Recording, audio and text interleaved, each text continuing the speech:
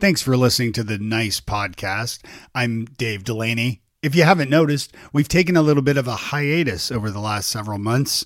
A big revelation was found. I have ADHD, and that explains a whole lot. And of course, naturally, as a veteran podcaster, I started another podcast all about it. And it's called ADHD Wise Squirrels. And you can find it at wisesquirrels.com or anywhere you listen to podcasts. Just search ADHD Wise Squirrels. Pop over and have a listen. Let me know what you think. Thanks. My dad works in B2B marketing, but I never really knew what that meant. Then one day my dad came by my school for career day and told everyone in my class he was a big MQL man. Then he just kept saying things like, the more MQLs, the better, over and over. My friends still laugh at me to this day. I think it means marketing qualified lead. One thing's for sure. I'll be known as the MQL man's kid for the rest of my days. Why couldn't you just be a fireman or a lawyer? Why? You ruined my life, Dad.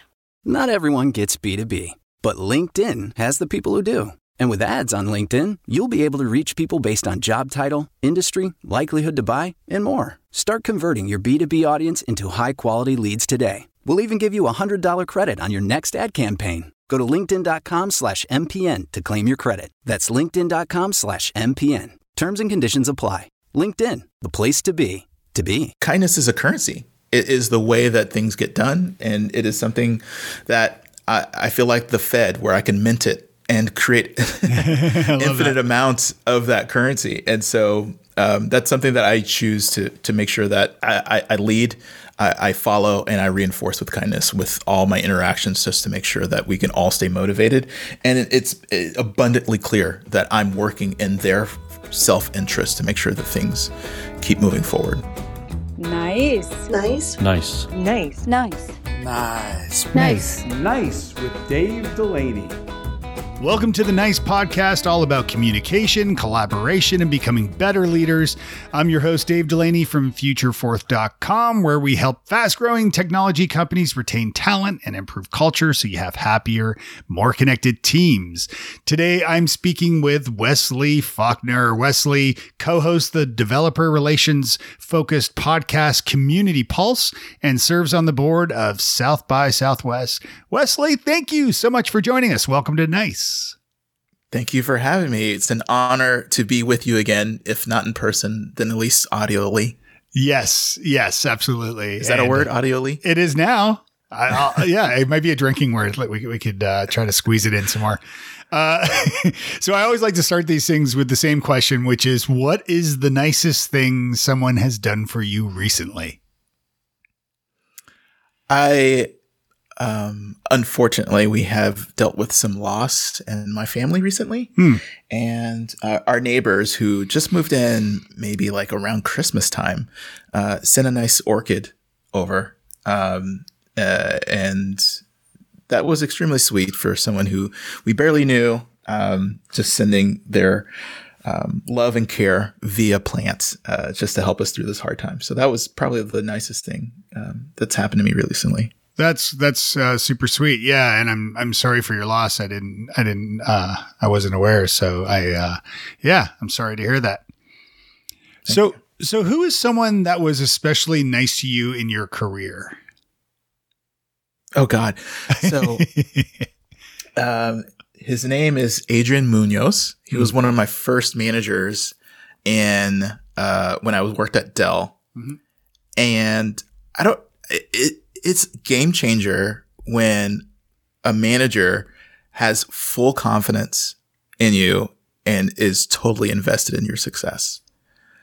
Yeah. And he would just talk me up to everybody that he ran into at work. And he would come by and talk to me at work and just say, you're doing an amazing job. You're doing an awesome job. Just keep it up. Just keep it up. Everyone should just take a little bit of you because you're so good. And it's just like, he gassed me up all the time.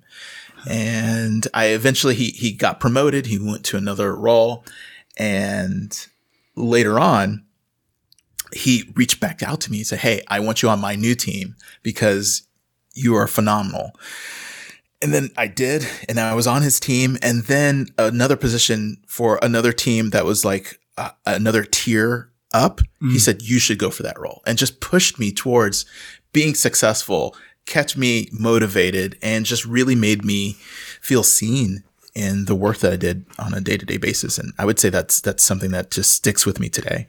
That's amazing. Part of this nice methodology framework that I use to help leaders of tech companies, part of that is about providing feedback and recognition for your talent, because a lot of times they don't do that. And I've experienced this firsthand too, where, you don't even know if you don't know if you're doing a good job or a bad job, because you're just not getting any feedback at all. And also a kind of a lack of recognition. So the fact that he was doing that on a regular basis is pretty amazing. That's awesome. Did you ever? Yeah, it drove me just to do better all the time, just to make sure I could stay in that same zone, the level that was expected, and to reinforce that I was doing the right thing. So it just made me feel more confident to keep going in that same direction, because he was saying, you're in the right direction, you're a right vector, and right enthusiasm, just keep going. Have you ever sort of picked up on that for, teammates that you've worked with, and kind of echoed that recognition to others that worked with you? Oh, absolutely. Yeah. Just the last role that I was the head of community for a database company called SingleStore. And that role, I worked with a lot of different teams, because community just touches so many different things. It touches marketing. It touches forums. It touches social. It touches all these different parts of the company, even roadmap to understand what's coming, to set expectations with the community. Having to make sure that, I don't have necessary direct authority. So you have to lead with kindness in order to build that trust and build that, that table, and making sure that we both are sitting on the same side of the table and not opposite ends. And, so kindness is a currency. It is the way that things get done. And it is something that I feel like the Fed, where I can mint it and create infinite amounts of that currency. And so that's something that I choose to make sure that I lead, I follow, and I reinforce with kindness with all my interactions, just to make sure that we can all stay motivated. And it's abundantly clear that I'm working in their self-interest to make sure that things keep moving forward. Yeah, and just a look at your LinkedIn profile. One section of LinkedIn profiles I like to peruse is the recommendations section, where people take a moment or minutes really, to write an original, thoughtful recommendation rather. And, I was looking through yours, and, you're exactly right. And it resonates with people, because that's what they write about you, how talented and smart you are, and how kind you are. And it comes through, in flying colors across your LinkedIn profile. So, pretty cool.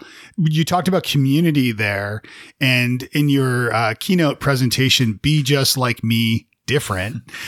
You mentioned something that really stood out to me, and I loved it. And you said something paraphrasing here, but you said something to the effect of, you don't grow a community by isolating yourself. You grow it by bringing people in, and people, who are like you, but also allowing them to be themselves. Talk a little bit about how you've built communities and sort of some of the lessons you've learned in this process. Well, first of all, bless you for watching that keynote. It's like 80 minutes. It's the longest keynote, I think, in history. I think that we'll check the facts, but I think that's top 10 at least. And one thing about community is that communities are their own little entity, right? There's some that are similar, but none that are alike. And you have to, I guess the rough way of saying it is train your community, but the nicest way of saying is set a good example. So people want to be with people that they trust, people that they like, and people who like them. And something that someone said to me once is like what the first step of trusting someone is trusting them. That's it. You just have to do it. Yeah. And with community, you have to make sure that you're doing the actions, you're modeling the behavior that you want the community to have. Mm-hmm. So if you want people to be open and honest, you have to be open and honest. If you want people to bring their whole selves, you have to bring your whole self. So you are building this etiquette. You're building this muscle with the community by doing this behavior that you're modeling. And then you're encouraging and reinforcing when others do show what the thing that you want them to do as well. So you have to be this beacon. You have to be this magnet. You have to attract people where not only is this something that is valued, but is something that is considered the norm. So you have to radiate your morals, your principles, your values as a community in order to make sure that you can be seen and that people, once they see this beacon, once they feel this magnetism, this gravity towards the community, that they then show that they belong by showing that same behavior. And you have to do that over and over and over again. You don't just go to the gym once and say, hey, I'm improved. You have to show that this is not a one-time thing, that you have to build that muscle by working out, just like you have to build this confidence and this trust by making sure that you exhibit this behavior and reinforce that over a length of time. And it's really like, yeah, as you said, I mean, it is kind of practicing what you preach, like being the change, as Gandhi said. And I love that. I love it. Now, and in that talk, you spoke about sort of, Wesley Beta version, and different versions. And without dwelling on that too much, but I think that was recalled. No. But tell me, yeah. So tell me a little bit about like how you came to learn these lessons in the community, building work that you've done as a dev relations guy. So really, I mean, ultimately a lot of your work has been in technology and in developer relations roles where ultimately you're building community and you're being sort of that brand advocate that way. So tell me a little bit about how you've learned some of these lessons that you speak of. Not easily. It's experience is a cruel reinforcement technique. Going through something that's extremely painful will make sure that it stays with you. And when you burn your hand on the stove, you learn to not do that again and to keep a safe distance. And then you try to tell people around you that, hey, I've gone through this. You shouldn't have to go through this as well. And life is that way. Or I should say one thing that's been a huge tool is being able to gain more insight and reflective of where I am and who I am and what I'm doing. Without being able to look inwardly, it makes all the problems outside of yourself. And when all the problems are outside of yourself, then nothing is your fault, but also means nothing is under your control. So going through these experiences and knowing that my participation is a part of it, even if the blame isn't on me, understanding how I played a part in that formula, how those either decisions or even mindsets and how I approach things, like I'm right, and so I don't need to back down. It may not say that, maybe I need to consider the person I'm speaking with or the environment I'm in. And it's not all about me. The sensitivity needs to be caring for those who are in my presence or people who aren't even in the room. And that caring of that's beyond my self-recognition and my self-focus is what has allowed me to grow and to move past these different levels by bringing in other people's experiences via, counseling, via studying, via just having some really good, deep, candid conversations. makes me feel like I don't need to, it makes the calculation more complex because you have to make sure, or it's part of the wondering of how will it affect this marginalized group? How will it affect even this privileged group in power? How does it affect someone who's meeting me for the first time or someone who's known me for all of my life? Just taking all of that into account and then making the decision leads to better decisions. And better decisions means better outcomes. And that doesn't mean I'm always successful, but it does mean that I am trying to do better and I'm able to move the needle on my own internal barometer about right and wrong and just keep like increasing the proportion of, making the best choices the most amount of time as possible. So yeah, just basically learning about myself, being self-aware and understanding that in order to be the best version of myself, I need to actually be truthful about what I'm doing right in terms by my own playbook and how I can be better. And tell me a little bit about a developer relations role. I think it's not to the fault of anyone who comes up with that title, but titles can get confused sometimes, or there's other roles that are similar but that have a different title. So tell me a little bit about like developer relations as a role. So what are some of the tasks involved with that? What are some of the strategies and things like that are involved? Well, the practice of developer relations is kind of focused on the fact that developers themselves are highly skilled, highly discerning, and generally are reluctant to be swayed by normal or typical marketing techniques.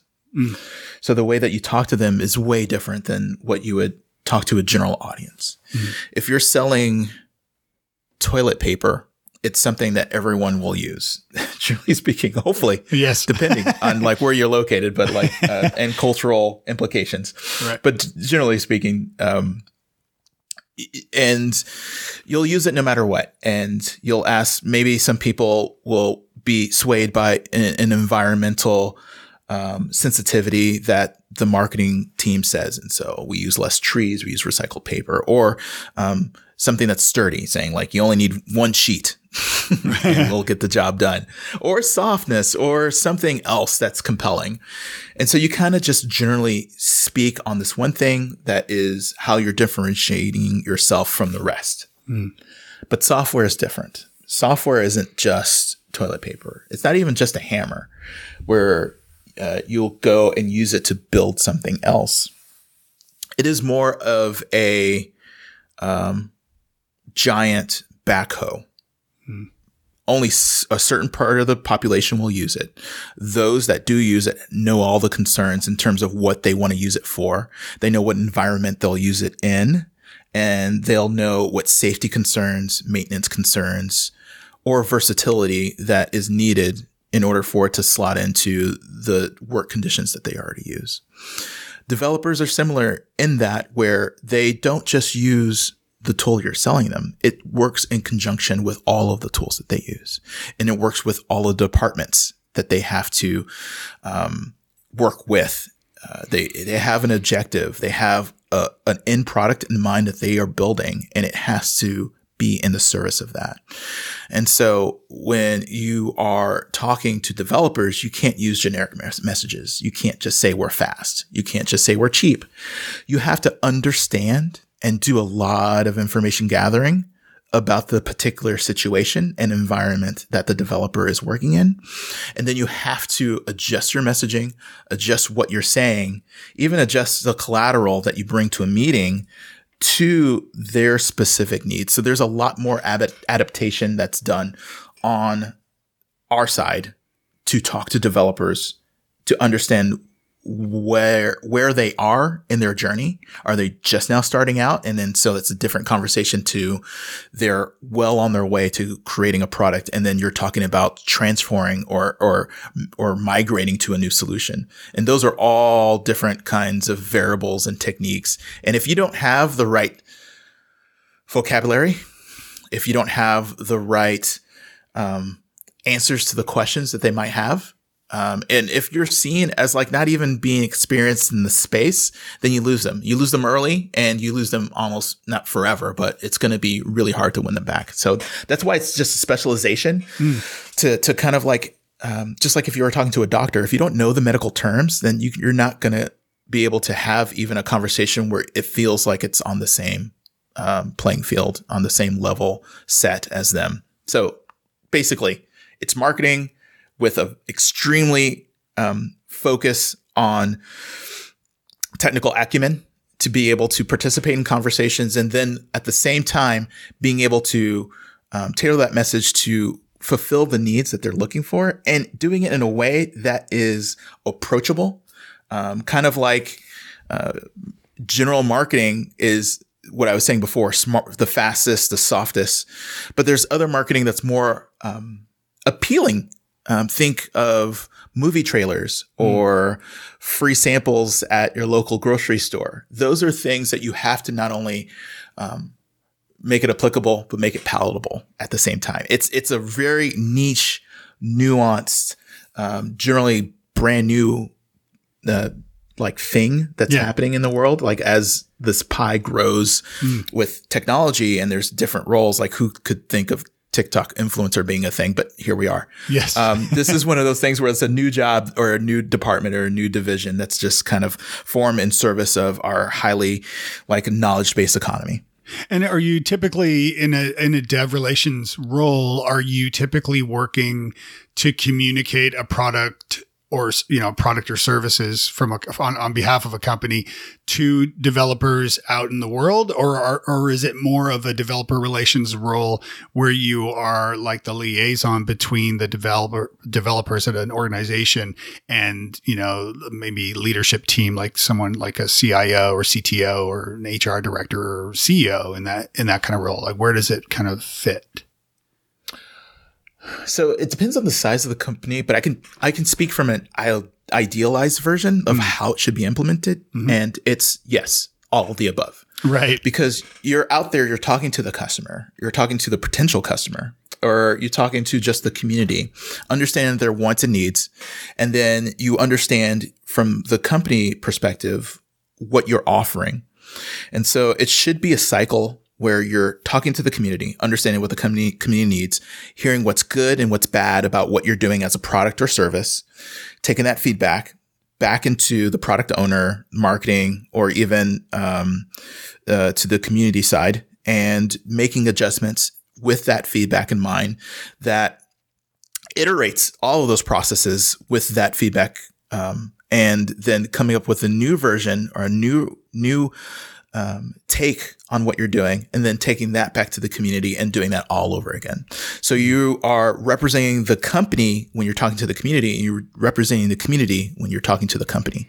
And you're having your feet in on both sides of that, and straddling this balance to making sure that everyone is getting some progress and getting better from this interaction. That's great. Yeah, my book, when my book came out, New Business Networking, I was invited to deliver a keynote for VMware's vMUG community. And I'll be honest, I don't consider myself a developer. I know enough HTML and CSS to be moderately dangerous, or at least break something, which I've done many times. But so when I wasn't familiar with VMware, and so when they invited me to keynote their conference, I was like, oh yeah, that sounds great. I love talking about networking. And then as I was looking into VMware, and when you said networking, you're like, with cables? That was exactly it. I was suddenly like, as I was talking to him, I was kind of looking at their website, and I'm like, oh, wait a minute, are we talking about the same networking? And thankfully we were, because what he was looking for me to deliver was a keynote about professional networking, but also keeping in mind that, and we're generalizing here, of course, but developers tend to be more introverted. They tend to be, maybe quieter or more reserved. And again, generally generalizing there. And they wanted me to deliver a keynote that would actually connect them, to give them permission and the tools and the, you know, just kind of empower them to actually meet new people at this conference. And, so it's always interesting with language and how things have different meanings as well. So this is part of the reason why I wanted to learn more about your role as in developer relations, because I mean, we go back, I can't remember if we met at South by Southwest or at CES. I know we've seen each other and hung out at both conferences and possibly it's been Gnome Decks. like 15 years. Yeah, for sure. So, and tell me a little bit about your work on the board for South by Southwest, because I hold South by Southwest Interactive, near and dear to my heart, and I'm a big believer in the power of conferences and trade shows, and the good ones, because you bring like-minded people together. And tell me a little bit about what your role with South by Southwest. I spoke with Hugh Forrest on my previous podcast, and I'm a big Hugh fan who's kind of founded the interactive side of things. So tell me a little bit about what you do on the board there. Yeah, I'm a big fan of Hugh as well. Genuine, honest, great person. Definitely. If we're talking about like going back to bringing your whole self, that is a guy who is showing all of himself, regardless if he's on stage or in person. That guy is just the real deal. So huge props for him. And my engagement, I think 2010 was when I joined the advisory board.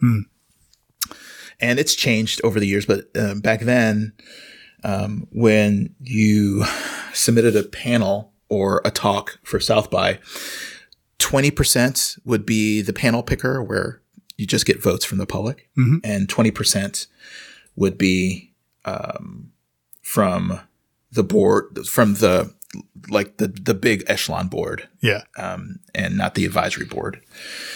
And 60% is the advisory board, which I am on. And so I'd go through for a specific topic or track and judge panels and figure out who should get in and who should not, based on a set of values and criteria that upholds the spirit of South by or what they're trying to present, and making sure that things don't eke through like people who are pitching their product from stage and just telling them just buy this and that's all they're saying. Or people who are disingenuous. It's like, let's talk about the future of VR, and they're all from the same company and it's 5 people. No. So those types of things is what we're responsible for, to make sure that the good things come through and the things that don't really service the attendees do not. And it's changed because I've had different roles. I've led meetup groups, Blacks in Tech, I think in 2012 or 2011. I think I led that. Just this past year, 2022, I was one of the judges for the Innovation Awards. And so the role that I do changes, but it is pretty much kind of the same thing of really making sure that the spirit of what makes South by stays the same every year. Yeah. And I am definitely overdue for a visit. Maybe the next one in March will be the time I reappear. It's been a few years. So yeah, I mean, I did speak there when my book first came out. Sadly, there was a fire alarm in the middle of the talk, and I've also participated in on a couple of different panels over the years. But I'm way overdue because I do absolutely love South by and Austin too. Tell me, so are you from Austin originally, or tell me about that? Well, I grew up in Houston and I went to college in Austin. I went to University of Texas at Austin. And so I was there just most of my life. And just last year relocated from Austin to Wisconsin. My partner's parents are here, and they are getting up in age and had some let's say, medical issues. And so we came up here as a family in this age of being able to work remotely. Luckily, we had the flexibility to relocate. And so I am now Wisconsinite. I think that's what we're called, over this past year. And Austin is a great place. But also Austin is still in Texas, last time I checked. And politically, it's kind of like, I don't know what's going on there. And so it made it a little bit harder to stay. And also, billionaires are moving there. And the price of real estate's cranking up, and it's becoming harder and harder to actually afford to live in Austin, at least Austin proper. So Austin has been my home for a majority of my life. I have still fond memories, and we'll visit. I still have family there. But yeah, I consider myself from Austin, even though I grew up all over. But it's been a good 20 plus years that I lived there. Yeah.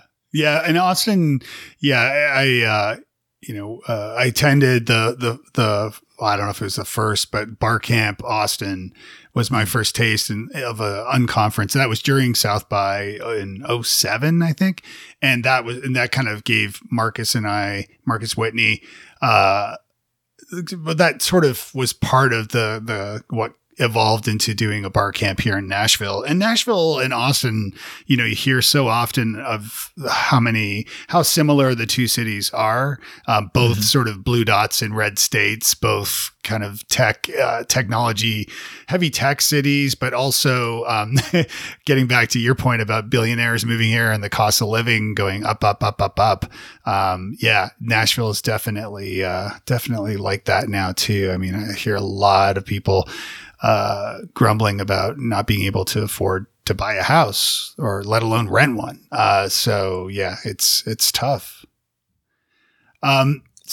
So you talked about sort of the dev relations role and the work there and about building communities. I'm curious, you've written and talked a lot about neurodiversity. You yourself have been outspoken about your dyslexia and ADHD. Talk a little bit, and this partly it came from a conversation I had with a developer or a CIO actually, not too long ago. And he was talking about, how people that are pretty far along on the spectrum of autism, for example, struggle in an interview setting, in an interview situation where they're being interviewed for a role, and they are very bright and very talented and all of that. But because of those challenges they face in that sort of setting, that often affects the decision on ultimately not hiring them. Is that something you've experienced or spoken to people about? And I was curious about that and your own sort of work in neurodiversity. My dad works in B2B marketing, but I never really knew what that meant. Then one day my dad came by my school for career day and told everyone in my class he was a big MQL man. Then he just kept saying things like, "The more MQLs, the better," over and over. My friends still laugh at me to this day. I think it means marketing qualified lead. One thing's for sure. I'll be known as the MQL man's kid for the rest of my days. Why couldn't you just be a fireman or a lawyer? Why? You ruined my life, Dad. Not everyone gets B2B, but LinkedIn has the people who do. And with ads on LinkedIn, you'll be able to reach people based on job title, industry, likelihood to buy, and more. Start converting your B2B audience into high-quality leads today. We'll even give you a $100 credit on your next ad campaign. Go to linkedin.com/MPN to claim your credit. That's linkedin.com/MPN. Terms and conditions apply. LinkedIn, the place to be. Actually, I gave a talk 2 weeks ago, and I talked about the same exact thing about ways that companies screen out people who might be neurodivergent and how once they're in a company, how they may not be accommodating. And so people, there's a loss of that diversity because of the systems that are put in place. And there's a lot of in terms of communication that is said verbally, and things that are implied, and things that are even said with hand gestures, nods, looks, and even the direction you're facing and where your arms are crossed. And some of that stuff is, from a neurotypical standpoint, ways of effectively communicating, but being polite and effective and gaining trust. Sometimes if you are neurodivergent, some of those same things don't either mean the same thing, or you just don't understand and don't do. So, when we're talking about interview processes, interviews, let's be frank, are pretty subjective. It's how you feel about the candidate. And if they've gotten to the point where you're interviewing them, they've managed to show some minimal ability of being a good fit for the role. And so when going through the interview process, people are maybe using themselves as the standard. I work for this company. I am an employee of this company. I am successful at this company. Now, is this a person I want to work with, or is this a person that I can fit in? And that's generally the majority of some of the how people weigh whether or not someone should get an offer.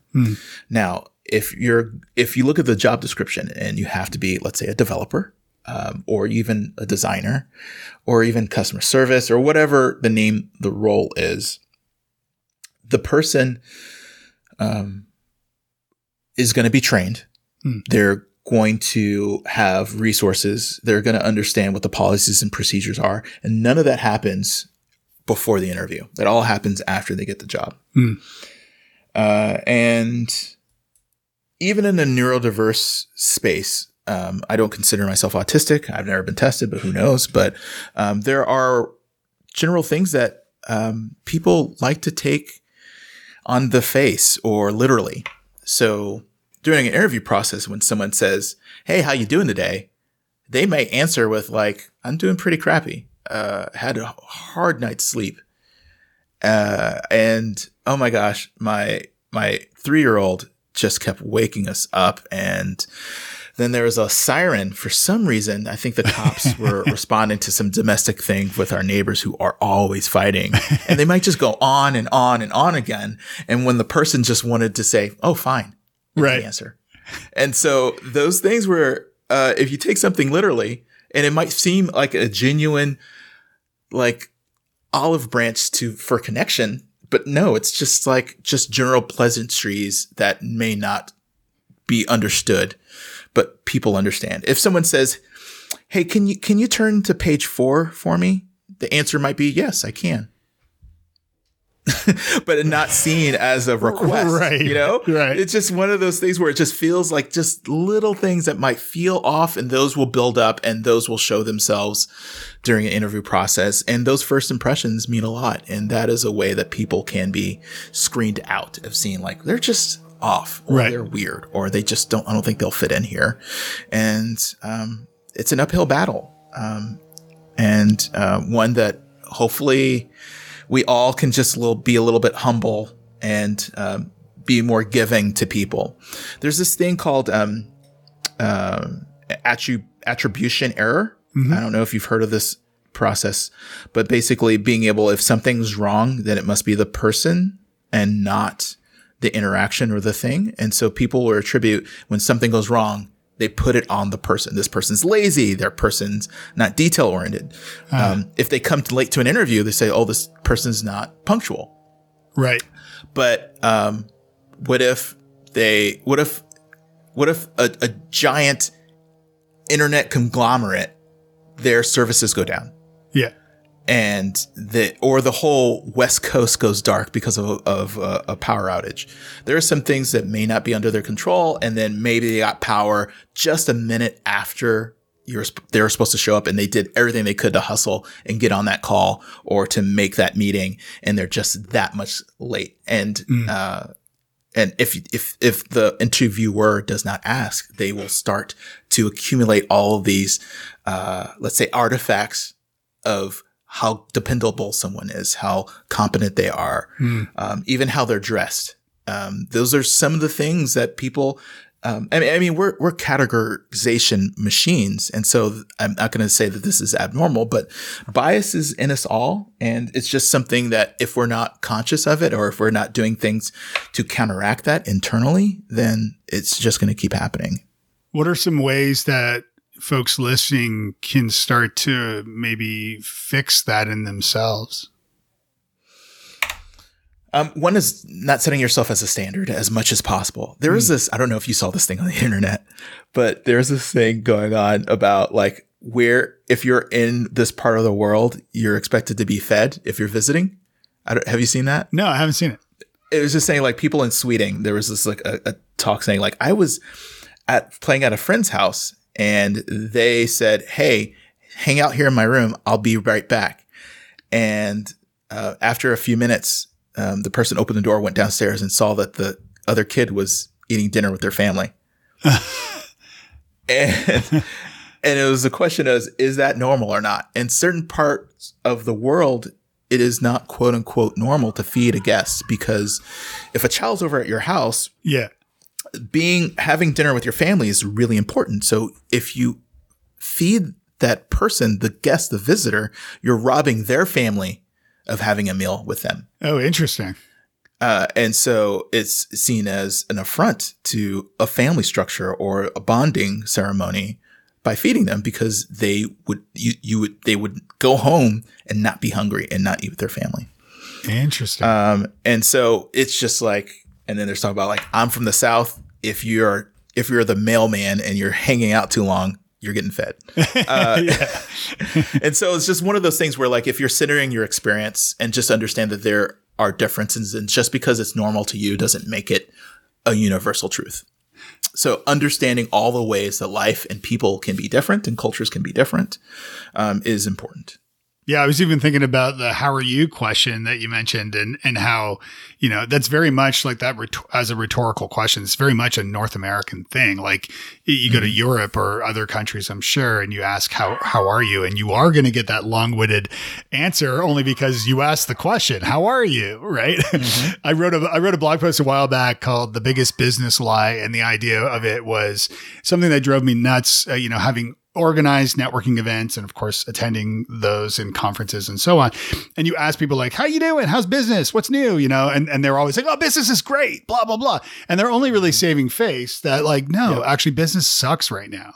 And so, and if only you were to be honest and say, maybe not so long-winded perhaps, but at least answering honestly and saying, actually, I really need a new job, or I really need a new client right now to make ends meet and things are kind of rough. Then they might say, well, what type of role are you looking for? Or what type of business, or, what type of client are you looking for?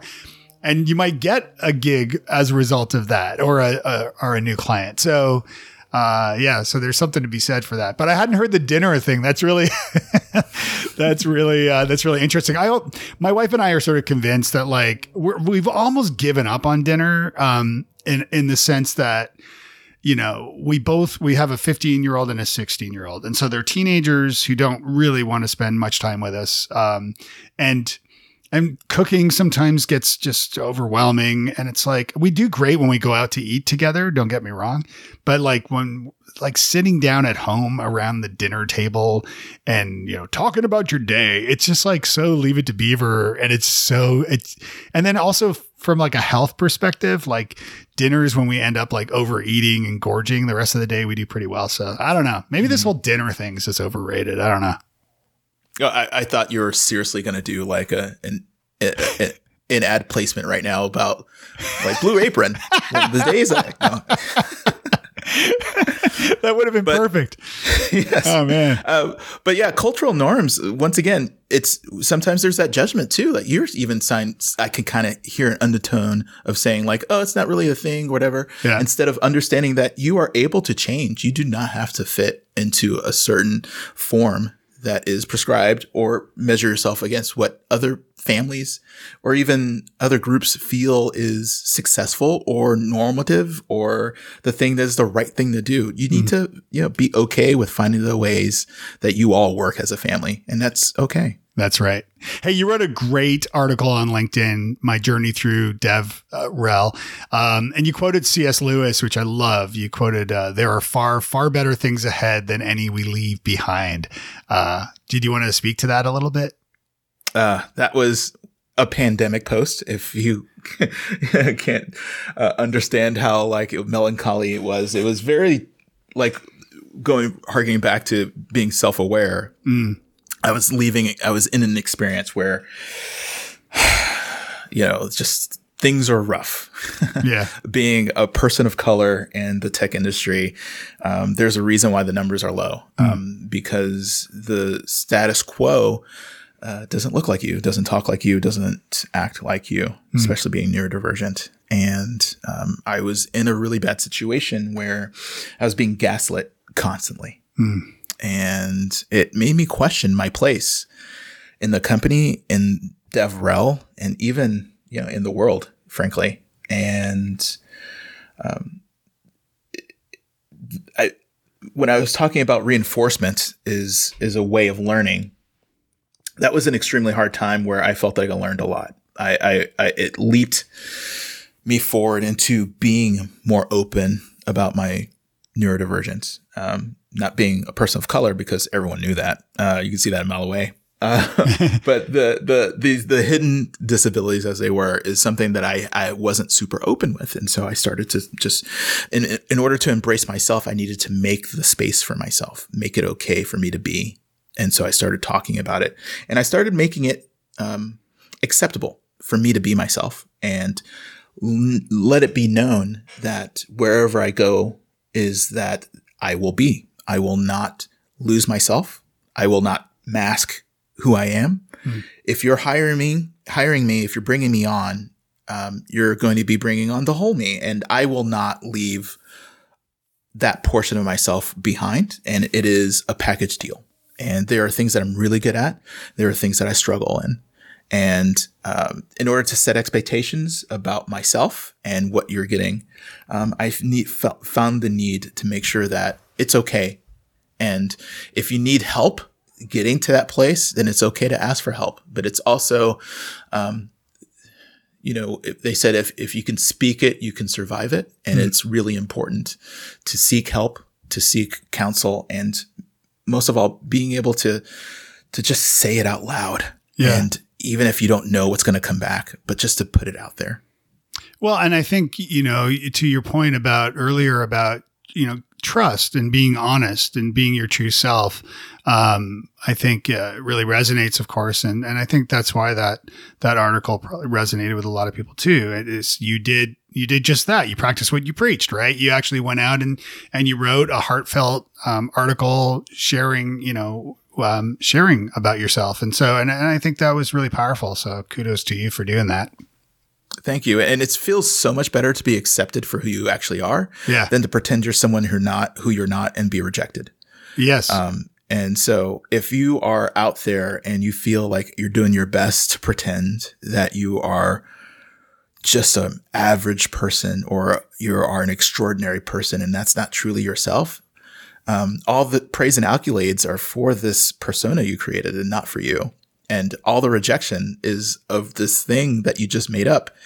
And it's not, and you can't make 100% of the people happy 100% of the time, but it's really great to feel the people who really embrace you for who you are. And that is genuine.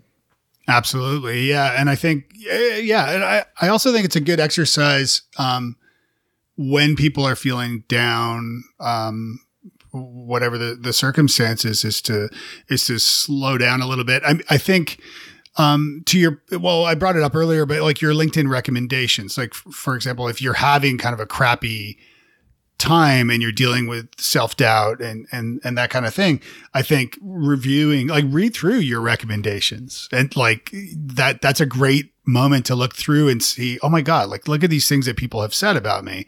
And another little thing that I like to do too is when I'm feeling kind of down and out and kind of crappy, is I scroll through my LinkedIn or my Instagram feed.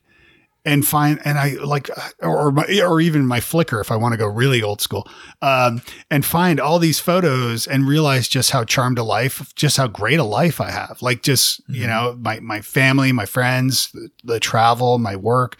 And so even when things are kind of crappy, I can look back through that and say like, oh wait, actually, you know, I've got a lot of success. So things are okay.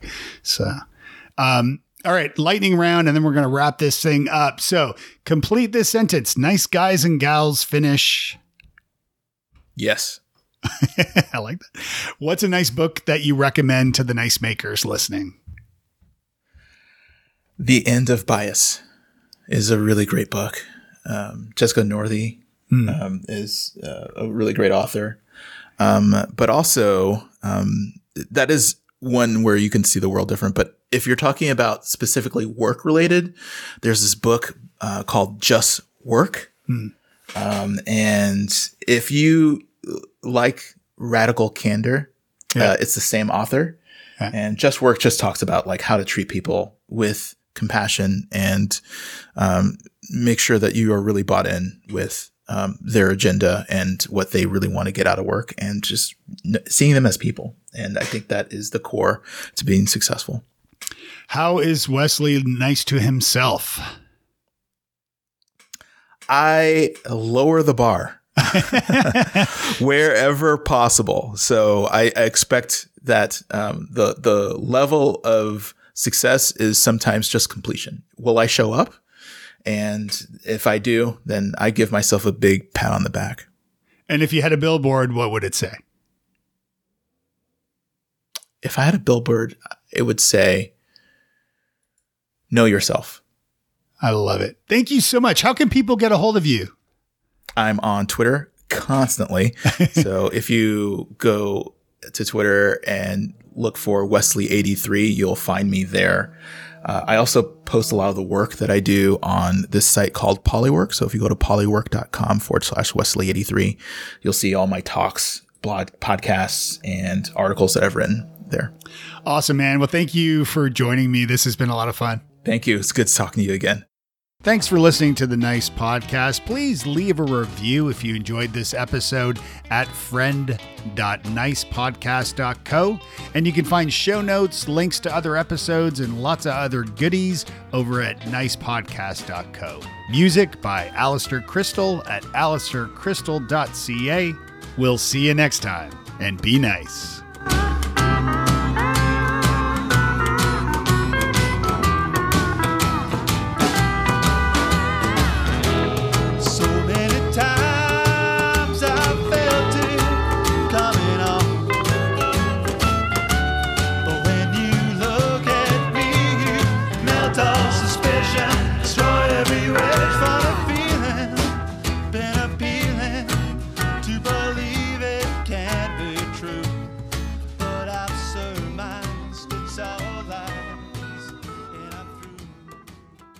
You may know you're listening to this show along the Marketing Podcast Network, but did you know there are other great shows on MPN to help your business? Christy Heiler hosts a fantastic podcast called Own It. Christy, tell us more about the show. Own It is all about celebrating women and non-binary advertising agency owners. We talk about buying out of the Boys Club of Advertising because less than 1% of ad agencies are owned by women. And where can people subscribe? You can find the podcast at untilyouownit.com. We're also on the Marketing Podcast Network at marketingpodcast.net. And of course, you can subscribe wherever you get your podcasts. You heard her. Go subscribe.